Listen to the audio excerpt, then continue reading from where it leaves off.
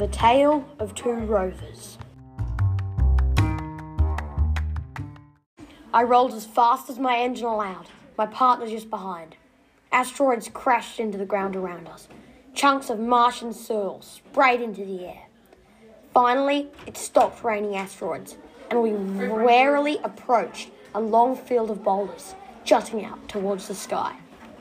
As soon as we entered, I lost sight of my partner. I looked around, but he wasn't there. The mist that covered this eerie boulder field seemed to move around, making shapes in the air. Many people think that robots, or rovers, that's the technical term, don't think, don't feel. But technology has advanced during the 21st century, and the scientists at NASA have decided that it would be better if rovers had some independence. Me and my partner were the two first test subjects. So, we were sent off to determine if Mars was habitable or not, and to determine the human race's fate. Then, I remembered my partner, probably lost like me. So, I rolled off to look for him.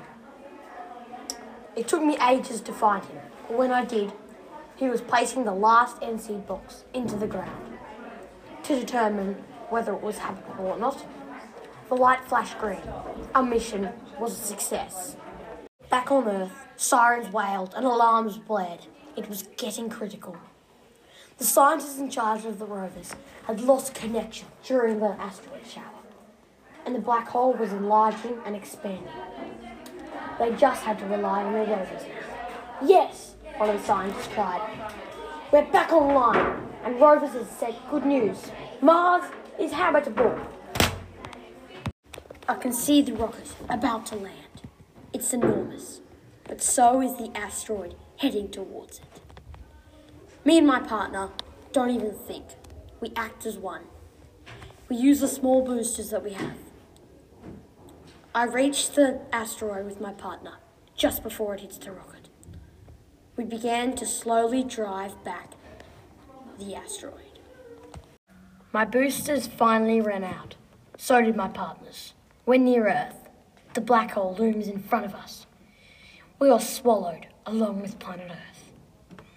I wake up to the sound of voices, human voices. A dog comes and licks me in the face. I read its collar. Laika, it says. Laika the space dog. I look around. My partner is there.